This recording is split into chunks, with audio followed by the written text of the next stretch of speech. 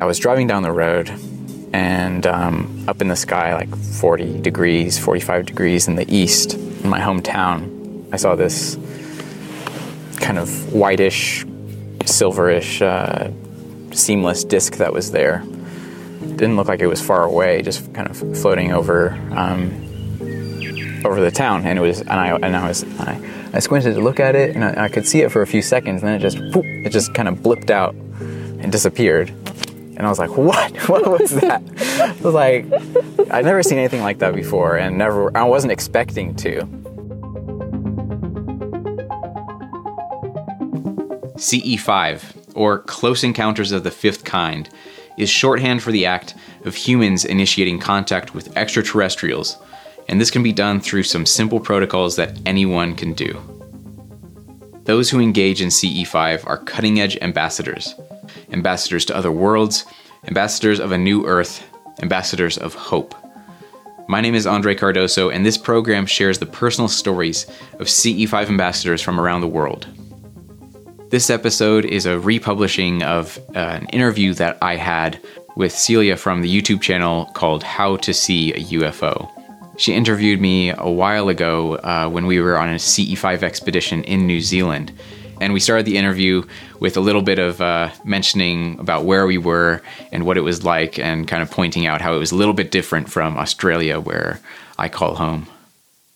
And we are at a CE5 in New Zealand against this beautiful backdrop, and we're with a whole bunch of bugs, but there's no snakes or spiders, so that's good. Right. Okay, so the first question I have for you, Andre, is what would your advice be for people who are just starting out with CE5? Do it. Just do it.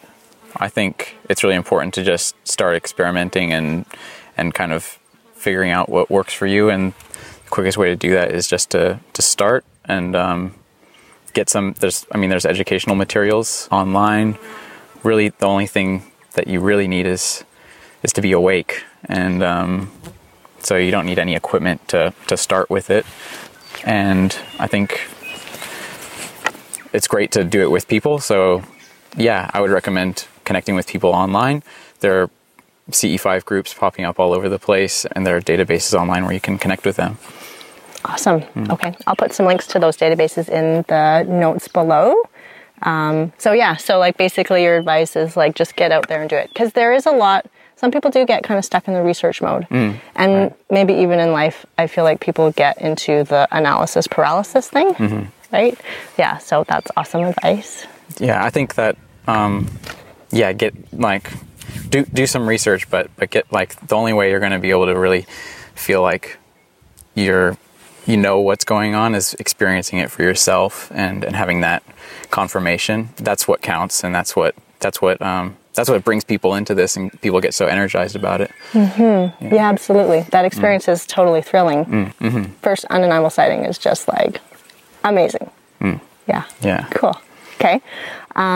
Second question is, so what does your average CE5 look like? Who goes? What's the agenda? What's the general experience? What's the outcome and all that? When I've gone out with a group, normally I've connected with people either via the via a Facebook group, or the I think it's called the CE5 Network app that was put up by CSETI, and I've connected with a couple of people, and we basically just try to coordinate a day that works for everybody, and hopefully one where the weather. So you kind of have to be a little bit flexible with weather, and you can do CE5 work indoors, and I have done that many times when the weather hasn't been great or too cold or that kind of thing. But yeah, once you select a date, you gather a group.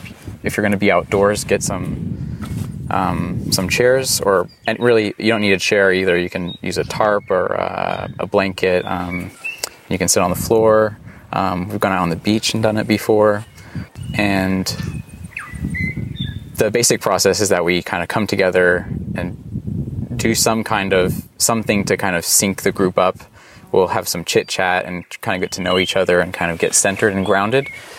And then I'll I would often use a singing bowl or some kind of thing to kind of set the stage for a meditative experience. And ultimately, CE5 is an experience in consciousness. So it's a real practice in meditation and higher states of consciousness. So when we're ready and we've kind of settled into the land wherever we are, someplace that's kind of far enough out from town where you're not going to be bothered by other people, then we'll go into the meditation. I've had some practice, so I'd like to guide meditation when there's other people around. Basically, we go through a process of just going into deep relaxation, and then from a meditative, from kind of a state of higher consciousness, visualize going out from where we are on Earth and do this process called coherent thought sequencing, where you kind of expand outwards in your awareness and consciousness out from the Earth, out into space, beyond our solar system, out across the galaxy, beyond our galaxy, and intend through the expanse of consciousness, the field of consciousness that is the basis for the universe that we live in, intend to see or connect with some kind of higher life form, whether it be ET or other kind of being that is willing to come and interact with the group in a way that can be beneficial for us as a group and for the Earth as a whole at this important time of transition and transformation towards a sustainable and peaceful civilization. So in a nutshell, you sit, you meditate, you go out, you try to connect with these extraterrestrial beings and then guide them back in using your thought, kind of zooming back into where you are on Earth and inviting them to interact in any way that's appropriate and safe for them at that time and for us at that time. And some amazing things happen. It can be, there can be really subtle things and some really mind-blowing things that'll knock your socks off. Yeah. Wow, very well said. So what would be like an average CE5 for you guys? What types of internal and external experiences would you have? So some experiences would be, obviously there's the visual component. So people associate extraterrestrials with UFOs and with craft that are of unrecognizable origin. And so that's something that I've experienced in the field with different groups in different parts of the world. Yeah, so I mean, you might see what looks like a satellite or, just moving across the sky, and then it might flash a couple of times, and then you'll notice it make a right-hand turn. Which doesn't, which would, I mean, that's very anomalous activity. We've had like kind of emanations of light appearing very close to us in the field, and that's a very common thing for CE5 groups to experience. We refer to them as like flash bulbs because they kind of look like the flash of a camera light almost, and they can be different colors and they can appear very, very small, like these little orbs that kind of just like flash, and they can be very close to us in the group, and that's a sign of some kind of intelligence. It could be, it could be an ET being or a craft or a whole civilization, kind of their consciousness shining in through that little light. The ETs have very advanced technologies that interact with consciousness and with kind of transdimensional technologies. So they can do all kinds of things that, they appear like magic. It's hard to explain the process unless you've kind of, I don't know. We're not ETs, so it's all kind of a mystery, but it's a beautiful thing to experience those things. Another thing that I've experienced is having the ETs interact with electronic equipment, or even just kind of sounds that will kind of come through the group. Just sounds that auditory. kind of appear out of nowhere. What would those sounds sound like? Like high-pitched electronic tones is what I've heard. We've also had like sounds of what sounds like a voice. but when there's no other people around. And of course, contact can happen in much more subtle ways, and the ETs will only interact with people to the degree that they're comfortable. So if you're frightened or anything, they'll kind of back off. But more subtle ways that contact may happen is kind of different senses of feeling or emotion coming through, or changes in temperature. Sometimes you can have this kind of subtle sense of being touched. I've had that once where I was being touched on the back. That was interesting. Wow, cool. Yeah, so really a whole variety of things can happen. People experience things in consciousness, different visions or,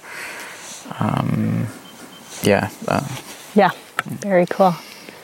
Cool. Okay, so now my question 3 is kind of just about so who are you? What's your story? What got you interested? And in your experiences, are there any standout experiences that you want to share?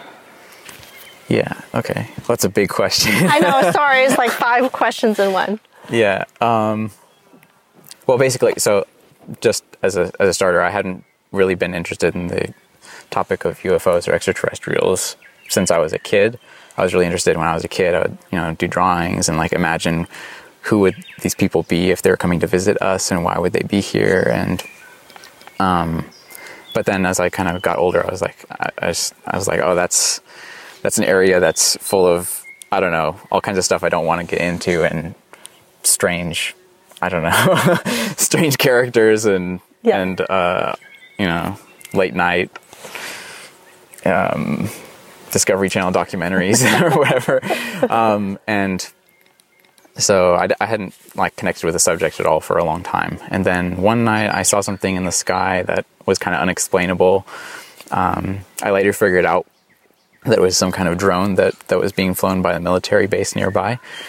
But seeing that in the sky kind of excited something within me and wanted me to look into the subject. I was like, oh yeah, wonder what's going on in the UFO world these days, or what's. And I was like, I haven't really Googled that before, and so I Googled and stumbled upon the 2001 Disclosure Project press conference that was held at the National Press Club in Washington D.C. Mm-hmm. I watched that from beginning to end, and mind blowing. Totally. So I was like, okay, well, no, I really have to dig into this. So I did a bunch of research and eventually, kind of checked all the boxes with where Dr. Guernsey said he was coming from, learned about the whole CE5 initiative, and got the book Contact: Countdown to Transformation. Read stories of people who had been out on these expeditions and having experiences of contact with ETs, and it really resonated with me. And I was like, okay, it's a really positive way of approaching all of the major problems that are happening in our world today. And it's something that everybody can do. And it just felt so empowering and kind of, the spiritual component was really important for me. And I found out that there was going to be a training that I could go to in the not far future. And so I signed up for it immediately, and I was like, this is, I kind of put out the intention, and was doing this coherent thought sequencing every night, just kind of asking for some kind of confirmation that this is the direction that I should be going in, and that this is not BS, and that you can actually make contact with ETs, because it seems like something from a science fiction story. And I had basically, before the expedition even started, I had this pretty notable experience. It's the only daytime experience of I was driving down the road, and up in the sky, like 40 degrees, 45 degrees in the east in my hometown. I was just driving down this kind of long, wide road, and up in the sky, I saw this kind of whitish, silverish, seamless disc that was there. It didn't look like it was far away, just kind of floating over the town. And I squinted to look at it, and I could see it for a few seconds, and then it just kind of blipped out and disappeared. And I was like, what? What was that? I was like, I'd never seen anything like that before, and I wasn't expecting to. I mean, I had known that all these CE5 experiences, like, it's not often, that you would see them just appear in a kind of almost physical way like that, so visually, because it's not safe for them to do so a lot of the time. But yeah, so that happened, and I was like, okay, wow, this is great, and the expedition was great, and all kinds of things happened. And from then on, I've just been really passionate about CE5 and engaging with it as often as I can, and getting other people to learn about it and try it and experience it for themselves.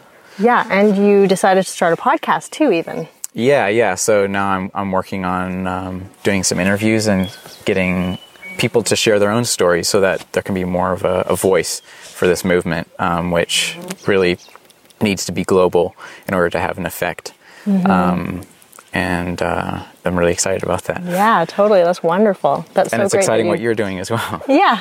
Yeah. Yeah, awesome. That's so wonderful you're putting in the initiative and the effort, right? Because it does take a lot of time and planning. And so you're just starting it, right? Like, you're just kind of putting it together. Yeah. So what would you say is your intention or your goal for it? Like, why? What's your why, or like your passion for it? Yeah, well, the why is to expand this movement and transform our planet into one that, isn't based on secrecy of this important information that can give our children and grandchildren a world that has, kind of been the goal of civilization up to this point, is one of peace and universal love, and one that will eventually allow us to propel up and out to explore the stars and connect with all of our other, our star family, and we're all children of the universe. So, I mean, that's the big goal, sharing stories about people, giving a platform for that to happen. I think, there's more and more happening in the digital space where people can have a voice that wouldn't have been able to have a voice before. And so yeah, it's accessible. It's so exciting. And and I'm really looking forward to seeing what happens. And awesome. It's such an exciting time in history, hey? Yeah, very Definitely. cool. Very cool to be part of it. Well, thank you so much, Andrea. I so appreciate what you're doing, and for you coming on and sharing your story. You're very welcome. Okay. Glad I could be here. Thank you.